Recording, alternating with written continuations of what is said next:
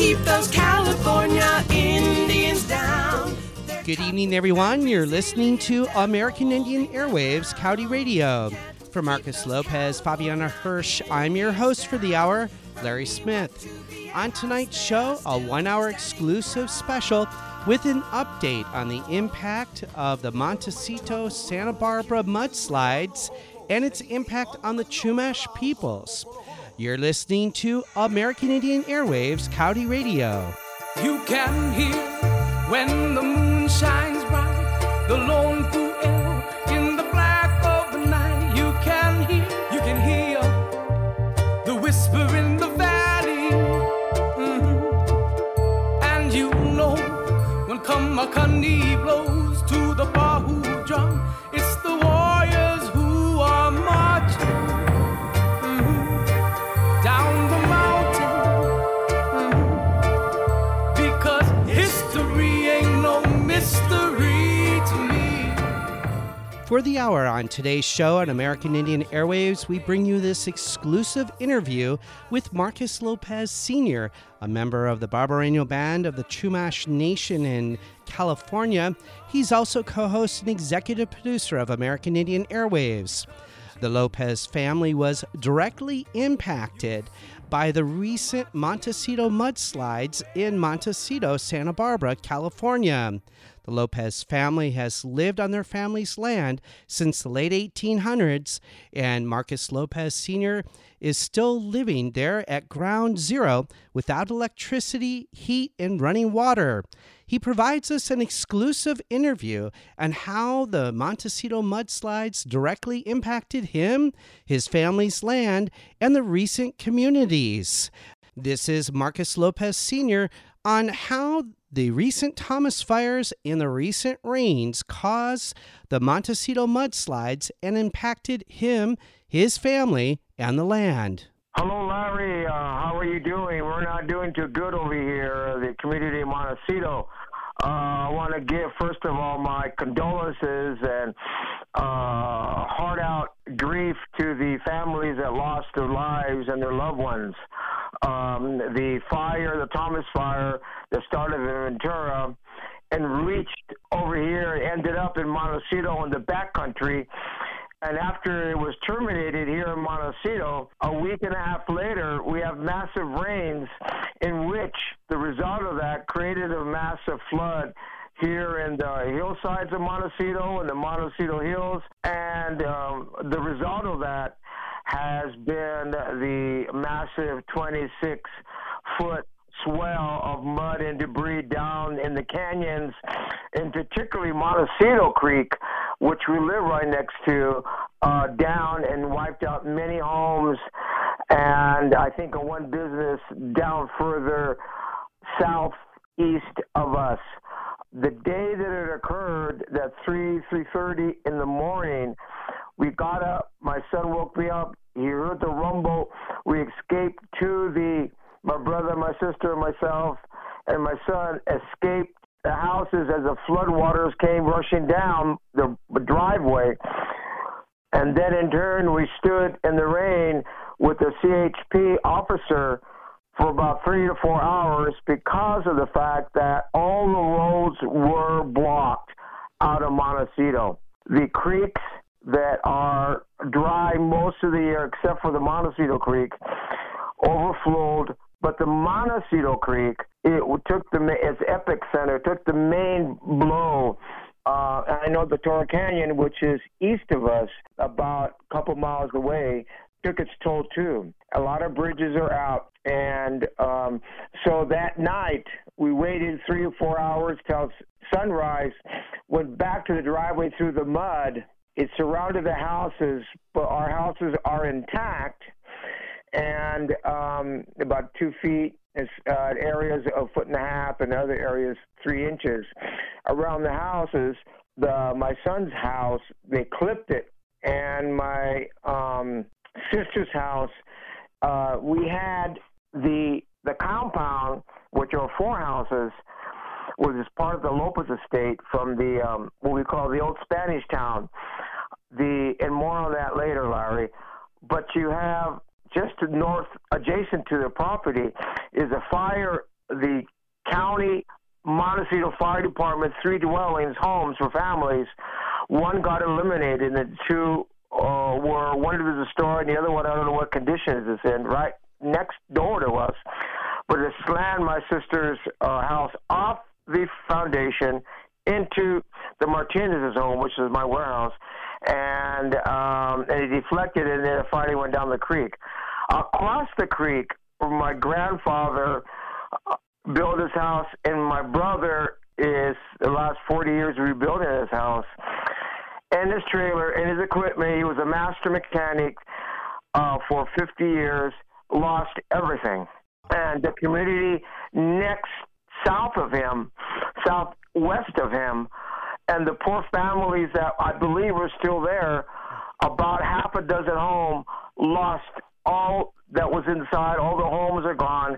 And the families, many think, were still there when the flood came. Most of them, I believe, were Mexican families. And so we're saddened about that. And you can, there were some teenagers and some children that was lost, as well as the adults. And then I know there's a couple that was lost, an elderly man and his wife that was there. This area, Larry, got decimated. I would say that, and this is why I appreciate you interviewing me, Larry, a lot of the news media, whether it be Fox or whether it be ABC, NBC, Telemundo, or radio, NPR radio, they wanted to see devastation. But in this old Spanish town, as they call it, is where the Soldados and the Chumash communities built their community away from Santa Barbara. This is where they were going to put the mission. This is where they're going to start Santa Barbara. But it was, as they say, too many bears and wild Indians. And so they couldn't do that. So, but yet, with the Spanish land grants, they created a little community in Montecito, and Montecito is little bosque or little forest in Spanish.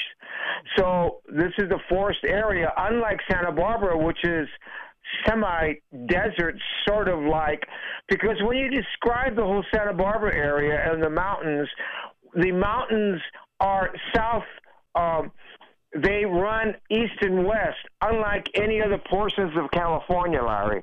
And because of that, the downwithers or the Santa Ana conditions are ripe for many of the fires. So going back to, we face the south of it is, in the west of us is Santa Barbara, 6 miles away. And finally, they put the mission. Finally, put the Presidio, and then finally put the Indian villages, the labor force around the mission, the slave labor force. And then within that, though, years later, they have these little pockets of community up and down California, little pockets of enclaves of Chumash communities. Native communities, as well as it's no different than in Santa Barbara. So the native communities and the Soldados married into each other, and it created a community here within Old Spanish Town where they spoke. The reason why they called it Old Spanish Town is because everybody spoke Spanish, some English, and some Smuish, which is Chumash language. So families evolved, and during that time, as my father explained to me, 1917 was a massive flood that took many of the houses like they did today. Now, obviously, there were the still wooden structures that we live in today, but yet all the houses that the flood covered then created the same path, exactly the same path, through the canyon, through the creek, on the banks, down Hot Springs, down Olive Mill, and to the ocean. And they lost a lot also in 1917. Fast forward to 2018, this was a perfect storm, if you will. The swells, like I said before, were at least 26 feet high from the base of the creek to where the distraction, massive distraction, and debris, not only mud and ash. The mud is The texture of the mud, Larry, is ash and dirt, and you can smell the smoke in the dirt itself. It's ash, and also within the debris is house remains. Luckily, we didn't have found any human remains, but they did down south of us, and they're still looking for those remains. And I think 50 lives are still unaccounted for, and many other lives, 17, have passed before us, which is a calamity in itself. But yet the debris of house, the debris of fiberglass, the debris of chemicals is unknown, and much lumber intertwined with frames of houses, rooftops, and garbage, plastic bottles, people's garbage, etc. That remains in the mud at this present time. The course of the flood from the East Valley Creek to south, it went down with the energy. The energy was so massive, Larry, that it wiped out half of Old Spanish Town. And we are adjacent to it. 2 houses from the Old Spanish Town, 3 actually, maintain its structural integrity, but the other 2 houses and across the creek where many of the small bungalows, if you will, existed was wiped out. That was my brother's house and some houses south of his. Now, because of the elimination of this Old Spanish Town, there's a couple issues which I will get to later. But the path of the flood went down the same path of 1917.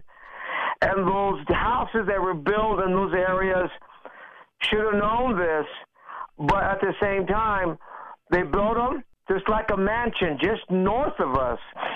$6 million to, I don't know what, they built it, and with a creek basin. I told them not to build it there. They insisted, and it's flooded, and I really don't want the condition, whether it's salvable or not. So many of the homes, which are very, very expensive homes, got destroyed, and their lives and their children's are missing because of the nature of certain non-intelligent building of where the homes were built. With that same breath, Larry, this perfect storm of this flood could not be predicted. The probability of it being the massive amount of debris, the dirt, the mud, the ash, accumulated with 1.5 to 5 inches, concentrated within the foothills of Montecito, created this perfect storm and this perfect flood. And within that, it went all the way south, toward Hot Springs, jumped the bridge, went down Olive Mill, eliminated many of the houses that are on the west side, went down all the way to Jameson and Oak Coast Highway, which is Oak Coast Highway, and most of the businesses down there owned by under the jurisdiction of the city of Santa Barbara. Most of the eastern part, where the Montecito Inn is, was created a havoc situation, and I've been told that it is non-inhabitable at this point in time. And some of the businesses got clipped, but most of the businesses were saved because they're mostly go the westerly direction. Upon the flood, the creek goes underneath the freeway. It was so massive, the flood ignored where the creek was supposed to go, and then in turn went where it normally went, and then flooded the highway, which is, I would say, 12, maybe, 14 feet lower than the surface of the frontage road, where you overpass, and that all got flooded, and it looked like a massive pool of debris, of cars, of homes, and possibly of bodies, and I really don't know, and that's problematic. There's been reports of also this debris being dumped in Goleta and other parts, and they're trying to clear the freeway. But also, I heard that the bridge and the over ramp that goes over 101 is structurally unsound, and the highway at this point, what I heard in radio and other sources, that the highway is closed indefinitely. So that's another problem with the city of Santa Barbara and also for Montecito. Now, and then after the highway, it went down its natural course to the Biltmore and to where the creek normally goes underneath the highway or over the highway or underneath the highway. I haven't been down there yet, into its path or towards the ocean and where it ended. So, Larry, we're talking about a 6 mile, 8 mile, or maybe 10 miles trip that the flood went, maybe closer to 6. But so that's the path. And so we witnessed the flood, and the energy was worse, and the amount of energy of the flood was, we survived all the different fires, whether it be the T fire, whether it be the Zaca fire, whether it be the Coyote fire in 66, and all the different flooding that occurred. This has been the worst, and it mimics the 1917 fire, Larry. You're listening to an exclusive interview with Marcus Lopez Sr., a member of the Barbareño Band of the Chumash Nation, providing us an update with the impacts of the recent mudslides in the Montecito, Santa Barbara region. He and his family live at Ground Zero. And now back to the interview. You know, when I listened to you describe the conditions up there, I was wondering... It sounds like it's almost a toxic cesspool if you take into consideration all the debris and all the waste and all the pollutants that are used in the manufacturing of homes and landscaping, treatment of people's lawns, agriculture, et cetera, et cetera. All of that is just, awash or mixed in with all of that mud and all that sediment that covers Mother Earth.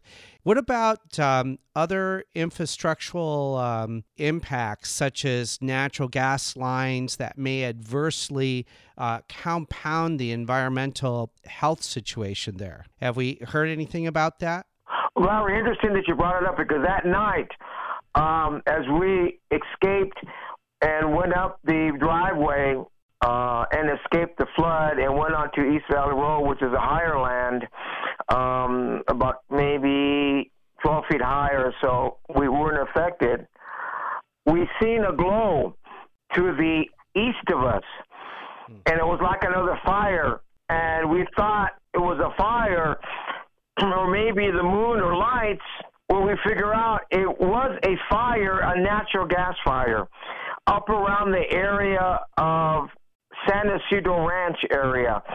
A natural gas pipe ruptured and ignited during that first night of the flood. And through a source, some gas worker, they said that possibly that boulders knocked out the creek bridge, and which created this fire, which was pretty massive. It is out now, and one thing about it, unlike Puerto Rico, Larry, which I'm still thinking about those poor souls over there, the Edison Gas Company, Water Company, and I see even Cox running around. I've been reviewing the situation. They cut off our electricity. We had it, then it's off. They said in about a week and a half to 2 weeks, they're going to get the electricity back. A lot of the families, like next door, there's some families still living there, so I don't know how they're doing. Some young kids and also an elderly woman, 96 years of age. The American Red Cross came in, see how we're doing, and we're hunkering down, Larry. And well, first of all, they seem to be reviewing the gas pipelines and also the electrical lines. Many lines that go across the creek were down, and so they had to shut that off, and also the water lines have to shut that off. they've been working on that, but their main focus right now, it seems to me, Larry, has been not the effects of the environment, but mainly trying to find any lost individuals that around the flood area and down south of us. Saying that, the many of the crews now are wearing high rubberized pants because people are realizing that this ash and the contents of the ground it's presumed not good for the skin, if you will. So we wear leather boots and whatnot. And I told my son my sons are over there when they're working, where they can come in to go back to Santa Barbara. My other son lost the house because they clipped the bathroom and it's open. He can't live there anymore. He found a place. My other son went with his mom, and there now I said, take a good shower. And so we're just very cautious, and we have a trickle of water, and they said boil the water. And so I have my equipment here. It's hard to boil the water when you have no gas, so we'll figure it out. We use our camping equipment and our survival gear in order to do that. And then so the toxicness is yet to be determined, Larry. A lot of the groups, whether it be the Coastal Commission, the County of Santa Barbara, or even the City of Santa Barbara, are going to have to review that and see what the actual casualty is. And many of the homes, like a mansion has talked about, they spent a year making it. And like these homes, Larry, a lot of the latex, formaldehyde, a lot of glues, a lot of paints, and a lot of toxic material was made to make those homes up and down the corridor where the creek is, because everybody wanted to live by the creek. Many of these homes, when they built this one creek just across the road from us, put a lot of money into it, but it got clipped, and I really don't know. It's right adjacent to the bank of the creek. I really don't know why they even gave them permission to build there. The old casitas, which I call them, next to the creek, were further away. My brother's house were 20 feet away from the creek, but because of the flare, when it hit the velocity and the force to hit the bridge, you might say it splattered, and mud and debris went all over the place, and the wall, the 3-foot by 6-foot concrete wall that my dad built in 1926, the energy completely destroyed the wall to deflect any type of flood, and that's what created the havoc of my brother and the community just west, adjacent to his property. So it's not that, and I want to make it clear, Larry, unlike 1917, most of the families here were Chumash and also Soldado families. The Soldados, Larry, were Mexican Indian people and Mexican people from Sonora and northern Mexico, where they were forced to come with the mission Padres and the viceroys and the Spanish government. They were not Spanish per se, but many of them were native people.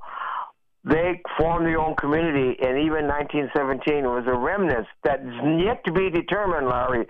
You have some people, even in the Santa Barbara Natural History Museum, that make up stories, or also other individuals that make up stories, even going way back to John P. Harrington, about they look at Native people as isolated and not being the resilient Native people to the emergence of people that are married to other people, but to still keep their integrity as far as culture and as far as the people, and that's what the old Spanish town is. We're still functioning here, and it's like an occupied Spanish town.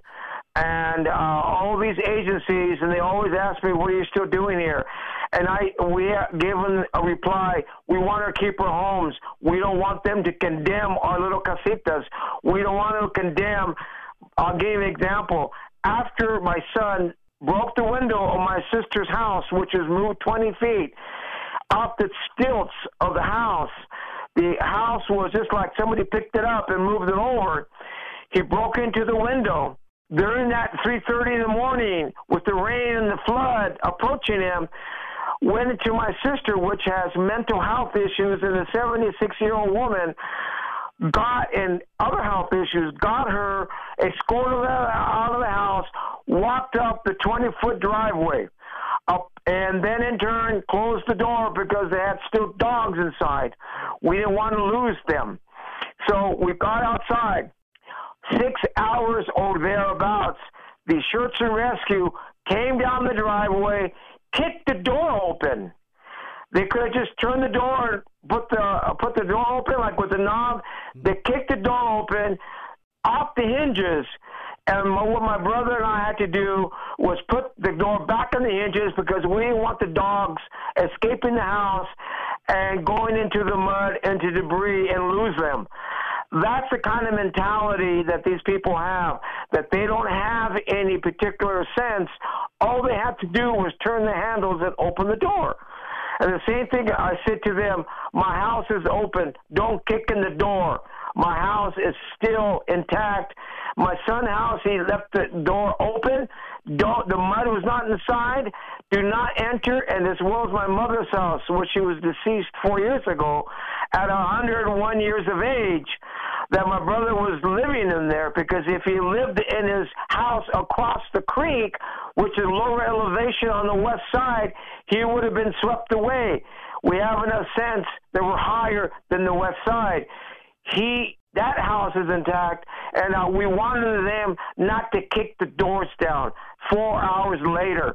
At the same time, many, as well as I would say a couple hundred people, have been entering and leaving the area not knowing who they were or are, under about 4 search and rescue teams, about 4 different military or paramilitary sheriffs, that's the jurisdiction here, and from different areas, and also fire departments from different areas. We appreciated them, but they need to understand that we're the victims. We didn't create the fire, we didn't create the flood, and so you just can't look at us as territories or trespassers in their own homes. And that's what it feels like, Larry, that we are in house arrest at this point in time. Now, people don't have the compassion. These people, many of the officers do, that we finally connect with, and then on the human level, they're wondering who we are, and some of them let us pass to get our provisions. But most of them, like my neighbors, we have to convince them that we need food. We have to convince these individuals that we are still here. And we don't leave, Larry, because it feels like an occupied area, and they want us to leave. The assessment, Montecito Fire Department, which is, they have the 3 homes north of us, just adjacent to our property, they've been in assessment. Cal Fire did their assessment, going home to home to home, each house within the affected area, which I appreciate. And then in turn, there was another agency that did their assessment, another agency, the sheriff, Los Angeles Sheriff, that was doing the assessment of search and rescue the 4th time. And then in turn, Monday is going to be a county of Santa Barbara, which is reported as doing their assessment, condemning homes. And my fear, Larry, my suspicion, they always wanted the old Spanish town to go away because it doesn't fit into the framework of Montecito as a luxury community. And within Montecito, there's pockets, enclaves of regular homes, casitas, where houses are still there, and it's a good reason to condemn all of us in order so they can have good real estate value so they can turn over and create more mansions next to the creek, which is the next phase of the development. We are not ignorant of the fact, and so we're staying strong. We're staying here so they won't condemn our little houses that are historic number one. And secondly, within the indigenous communities that suffer through floods and suffer through floods and fires and havoc because of authorities, we're staying strong. My brother lost everything that he's going through, obviously a lot. I'm trying to maintain my stability and my forthworthiness as far as we need people's prayers. And later on, we're going to develop GoFundMe accounts. My son was talking about that, and also have work brigades so they can help us on the days and months ahead. You're listening to an exclusive interview with Marcus Lopez Sr., a member of the Barbareño Band of the Chumash Nation, providing us an update with the impacts of the recent mudslides in the Montecito, Santa Barbara region. He and his family live at Ground Zero. And now back to the interview. In terms of erasure, I know with the mass media, because you brought this up earlier, the mass media coverage of the impacts of the Santa Barbara mudslides has had a tendency or a dominant pattern of covering the wealthy elite. So we've heard stories about, Oprah Winfrey, Ellen DeGeneres, Rob Lowe, Rupert Murdoch, Elon Musk, all of them living up in the area, and, they're near strokes of potential, property damage as a result of the mudslides.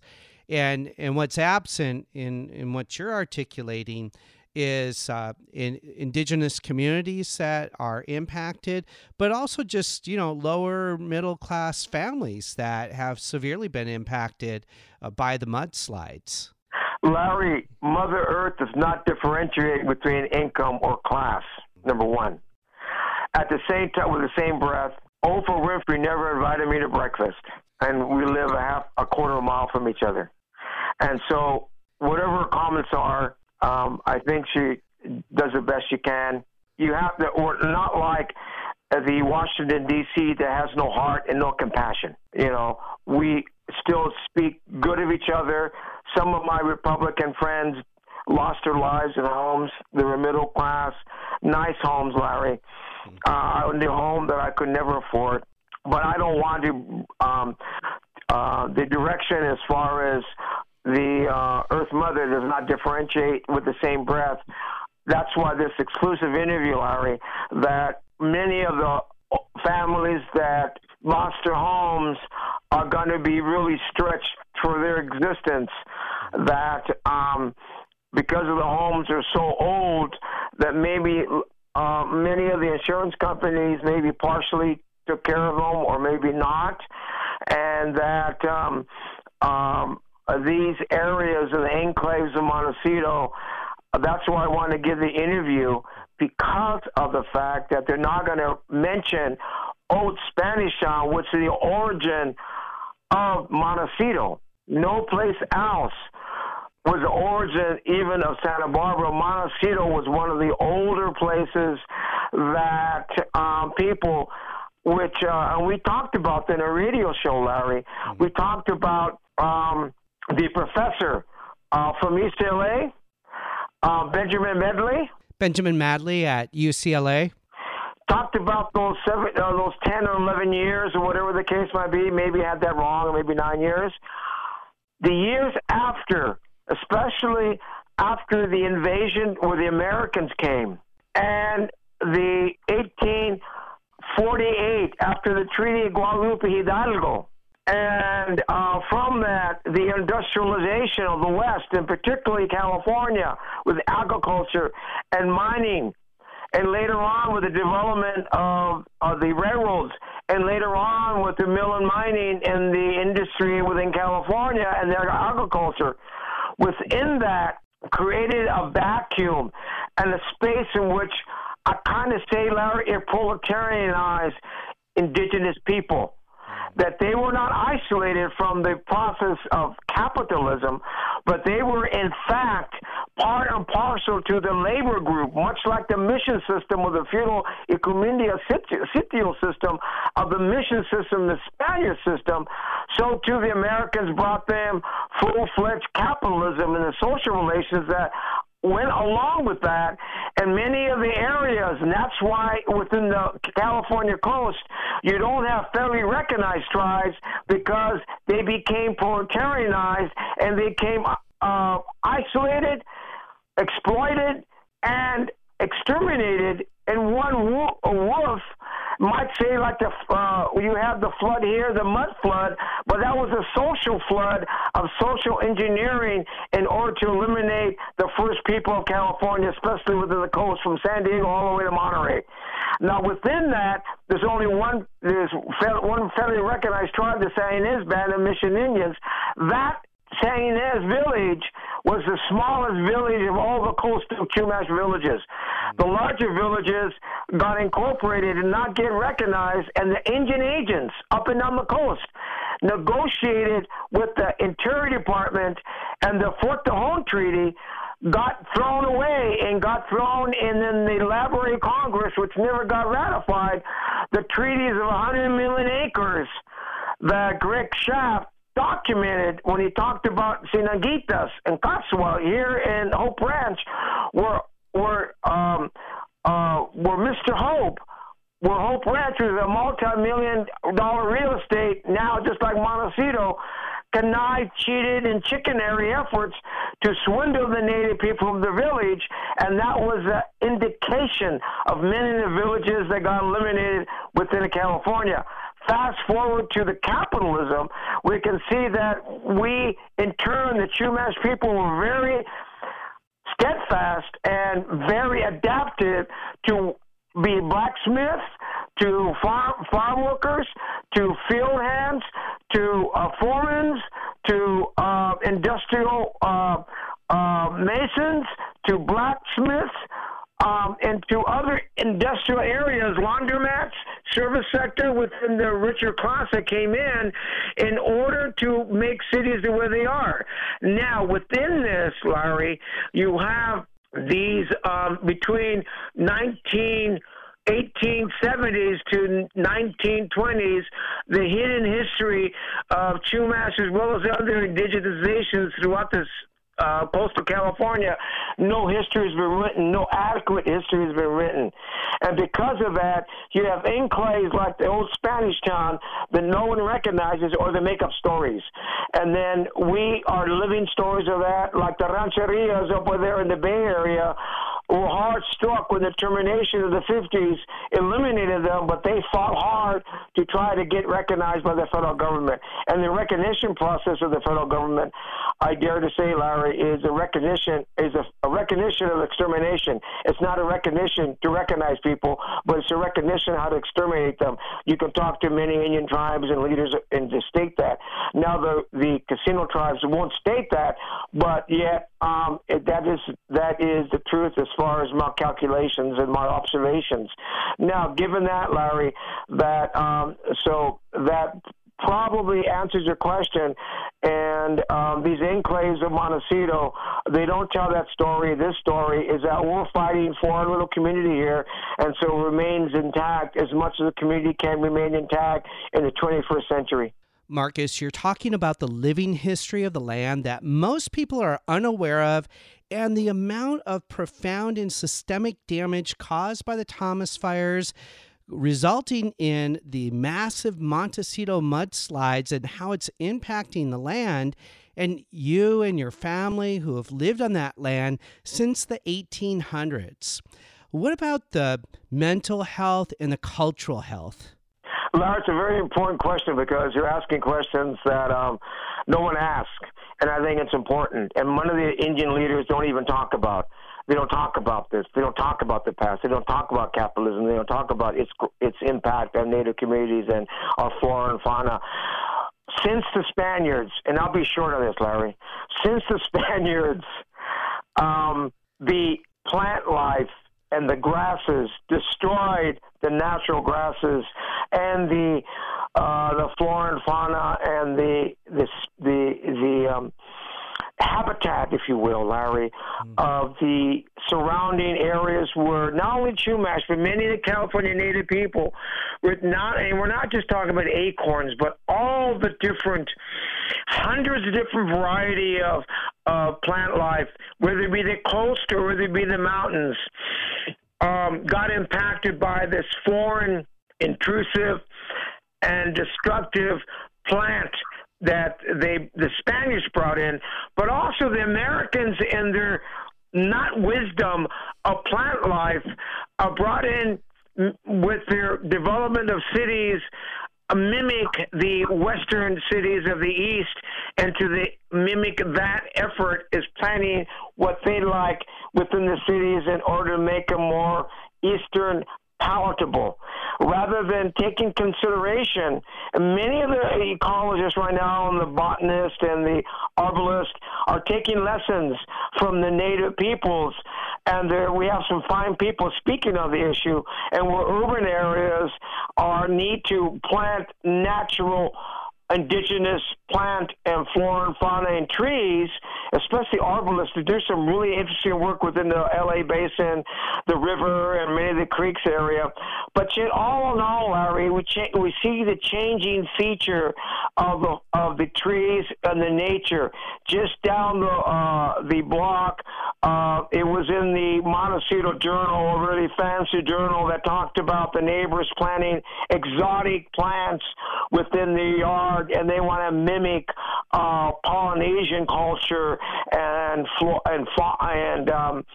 I think it was palms and ferns and whatnot that were completely not, and it took a lot of water, completely not habitable to this area.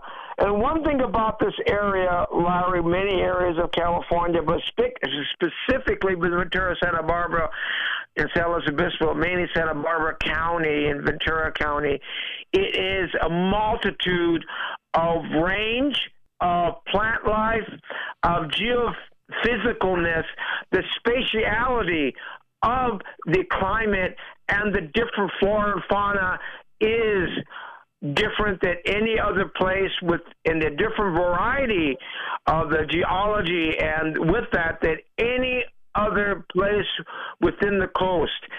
We have our islands, our northern islands off the coast of Santa Barbara that are an indication of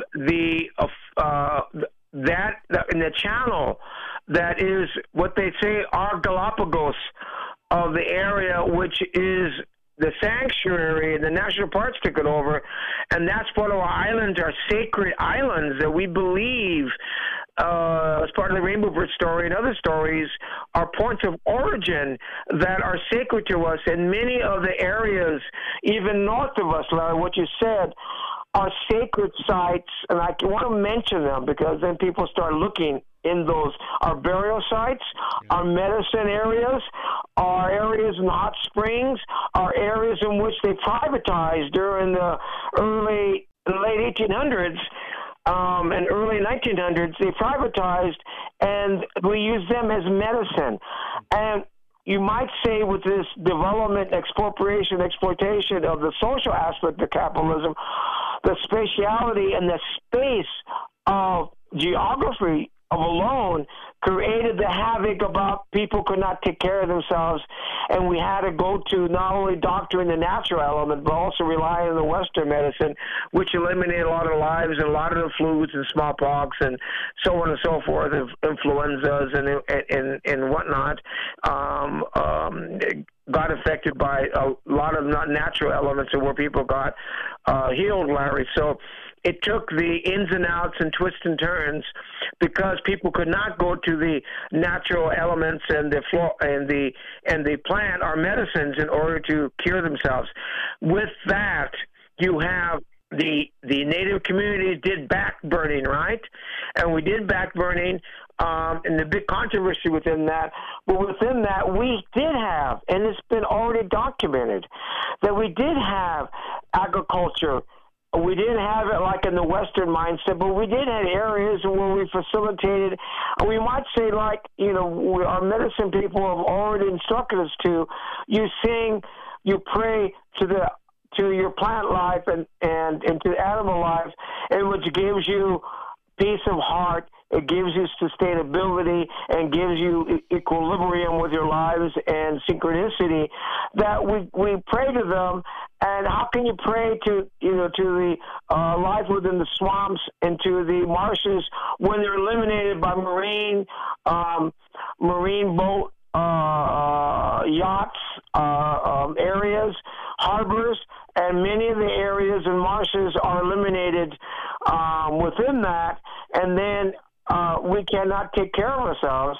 But yet, a lot of the foothills and a lot of the areas, if they did it like Native people have done it, would backburn a lot of the areas, so we won't have this havoc like we did with Major Burn. It's that area back in Montecito within Ventura hasn't burned since the Coyote Fire in '66. If we did that, and within that, Larry, you have these nice little pockets of mansions during the robber baron era, and then finally during the late 60s and early 70s with the new money came in Montecito, I think the 80s, that new yuppie money, as they say, and more finance as the market and twists and turns after money, unlike the present administration and unlike Reagan administration that talked about trickle down, the money is concentrated into the 1%. They have to do something with the money. They buy the real estate, build the nice mansions. For example, and I don't want to pick on her because I think she's a want to do a right thing versus somebody like the orange top guy that Oprah. She bought property which was manicured and which is not the plants that should be, not the area we should be. And that I know she bought the property. Many of the mansion were the old robber baron mansion, and one of the Chumash community. Remember, Larry, and I want to say this to people when we're talking about, the slave society within the South, and this economy of unlike the comments of the Washington about shithole people, the African people made this economy, and they're called the N-word. We were called diggers, which is associated with the N-word, right? California Indians. And because of that, us diggers were the ones that were the servants and the slaves, economic slave, wage labor slaves, Larry, if you will, and outright indentured servitude within the first governor called us the elimination of us, that we are the remnants of the building of these areas in the cities of California. And then many do not articulate that because of the fact of reprisal, Larry, of they are, the reservation does not want to get their money away from the BIA, and the leadership are like what Fanon says, the comprador, or the aspect of neocolonialism and the strata of this colonialism that people want to get their crumbs and don't speak to the truth. This effort of our communities, as far as changing the face of Montecito into artificial communities, is not in reference to the flora and fauna. The oak trees are still here.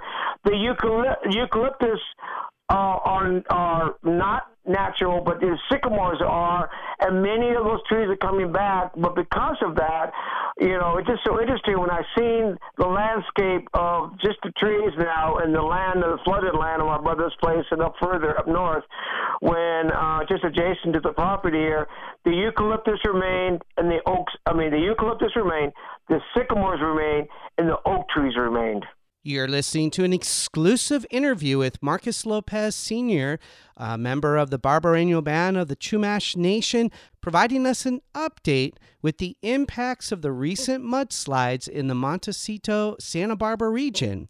He and his family live at Ground Zero. And now back to the interview. Well, when we talk about the living history and spiritual well-being and cultural well-being, what does that mean for you and your family's own experiences as a result of what's happened with the fires and the mudslides. Well, Larry, that is, what can I say? We're in a survival mode. Native people are resilient. They always have been. And the people, just like Benjamin Medley articulated and documented, and other authors, and Jack Forbes was a real good one, Larry, you know that already, and many other people, too numerous to mention. Luckily, there's some comments on that.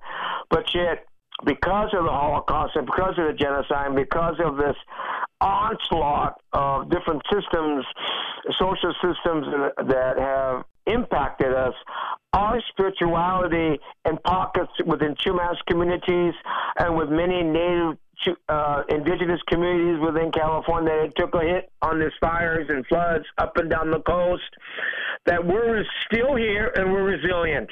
We keep our essence, we keep our spirituality. And many of us are Christian, the Catholic religion, and many of us are not, like myself, and that's okay, Larry.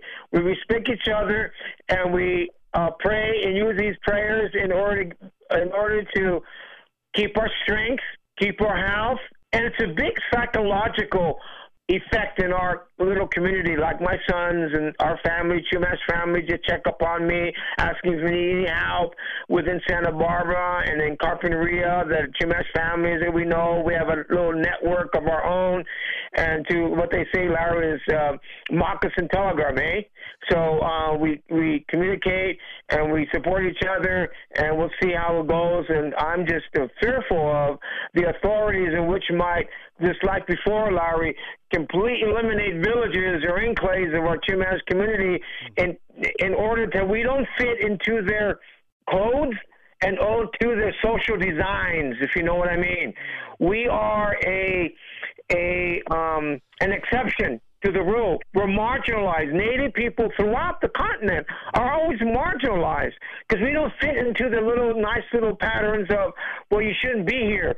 Like a lot of people that come through the rescue, the fire, everybody, and there's been some good people, Larry, don't get me wrong, but they say you're not supposed to be here. And they've been saying that, Larry, for all my life. And I'm 68 years of age.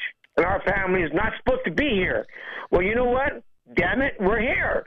And we're going to maintain here. And I told my children and all the other children that I do workshops with and speak to this issue about our Chumash past and our present, because we're still a living culture, Larry. And our spirituality, we still go to these areas and there's burial sites, and we still go to the springs, take a little bit of water. We trespass on private property, which once we could, as a kid, we could always go to free willing. They marked up and put fences within our mountains. They put fences within our medicine. They put fences and with our communities. But we go through the fences. We go over the fences. We in turn evade the national padres they have, thanks to people like Pete Zavala, gives us passes, so we can't afford to go back there, get our medicines, and protect our sacred sites within the even national forest areas that are full of archaeological, which we call, quote-unquote, cultural resources. We do that in order to protect our areas of pictographs, the cultural resources, and burial sites, and all of that are really interconnected, Larry, to this very day. We do not separate our communities, and unlike the Interior Department and the BIA, San Ynez, we do not separate ourselves from San Ynez and our relatives of San Ynez. Many of the San Ynez residents do that because they are in fear of losing their casino. That's my opinion. But down deep, they know that we're related. Whether it be in Ventura, whether it be in Malibu, whether it be in San Luis Obispo, we're all related. And all related, extended family, related with all the California Indians, and even extended within that, Canada and Mexico and Central America, South, and even the Arctic. My dad used to say that we are connected by blood. We are connected by our culture and the canoe people. I'm a senior captain of the Tomo, which you know about, and the captain of the Tiot. And we always say we are connected to our canoe families throughout the Pacific. the Maori people, the people from what we call colonial Fiji, the people of Micronesia, Polynesia, Karakamaulis, the Northwest people, the people in Alaska, the people in Baja California, the people within all the different, the Yuruks, the Hupa, all those people that are connected to the water and the Pacific, Grand Pacific, or spirit water, you might say, are connected to that. And we know that already. We have those connections. So you talk about the spirituality, Larry, you're talking about our sacred spaces, and you're talking about our well-being. That's our strength. Our strength is not necessarily living the middle-class life. I am not criticizing the Native communities that do that or trying to mimic that lifestyle. You know, we have a lot of professionals that have that lifestyle, and they are very good people, Larry. I'm not criticizing them, but at the same time, we're very humble people. We're very modest people. We don't have a lot of young people have the cell phones and have the tablets, right? At the same time, that's a new tool, that's a new weapon in order to express our oppression and to a stepping ground for that spirituality, for our liberation. And that is always our prayer. That's always our effort to remain strong and as a community communicate with each other in order to realize not only where we come from, Larry, and I think it's the most important point that within all this jibber-jabber, you know what I mean? And that is, where are we going? Native people, we have to, everybody, what they tell indigenous people, non-indigenous. You know, with our council, we're so blessed that we get help from the seventh generation fund for indigenous peoples and organizations like that in order to help each other. The moment of silence is over. And that was Marcus Lopez Sr. from the Barbareño Band of the Chumash Nation in the heart of Montecito, California. He is living at Ground Zero, directly impacted by the recent Montecito mudslides. It destroyed several of the properties on his family's land in which his family has lived upon since the late 1800s. The family is left to rebuild with little to no financial support. Marcus spoke to us from his home without any running water, electricity, heat, or gas. For more information on how to help the Lopez family, you can go to their GoFundMe.com website and type in Lopez Family in Montecito Mudslides, or visit the KPFK website and type in American Indian Airwaves. And that concludes our show for tonight here on American Indian Airwaves Coyote Radio. A special thank you to our guest for the hour, Marcus Lopez Sr. from the Barbareño Band of the Chumash Nation. And a special thank you to our musical guest, Aragon Star, Kupa Aina, and the band Blackfire.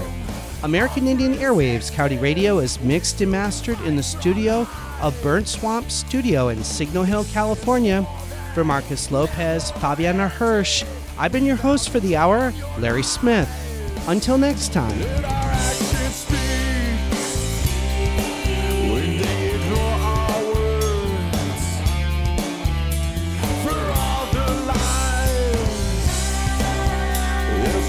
That must be heard.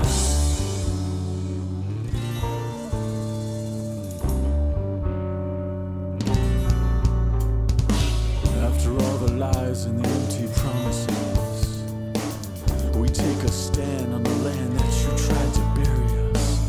For all the pain and all the suffering, we take a stand. We take a stand. We sleep caged against our fears. Try not to become what we've endured, wearing our souls on a thread. The moment of silence is over.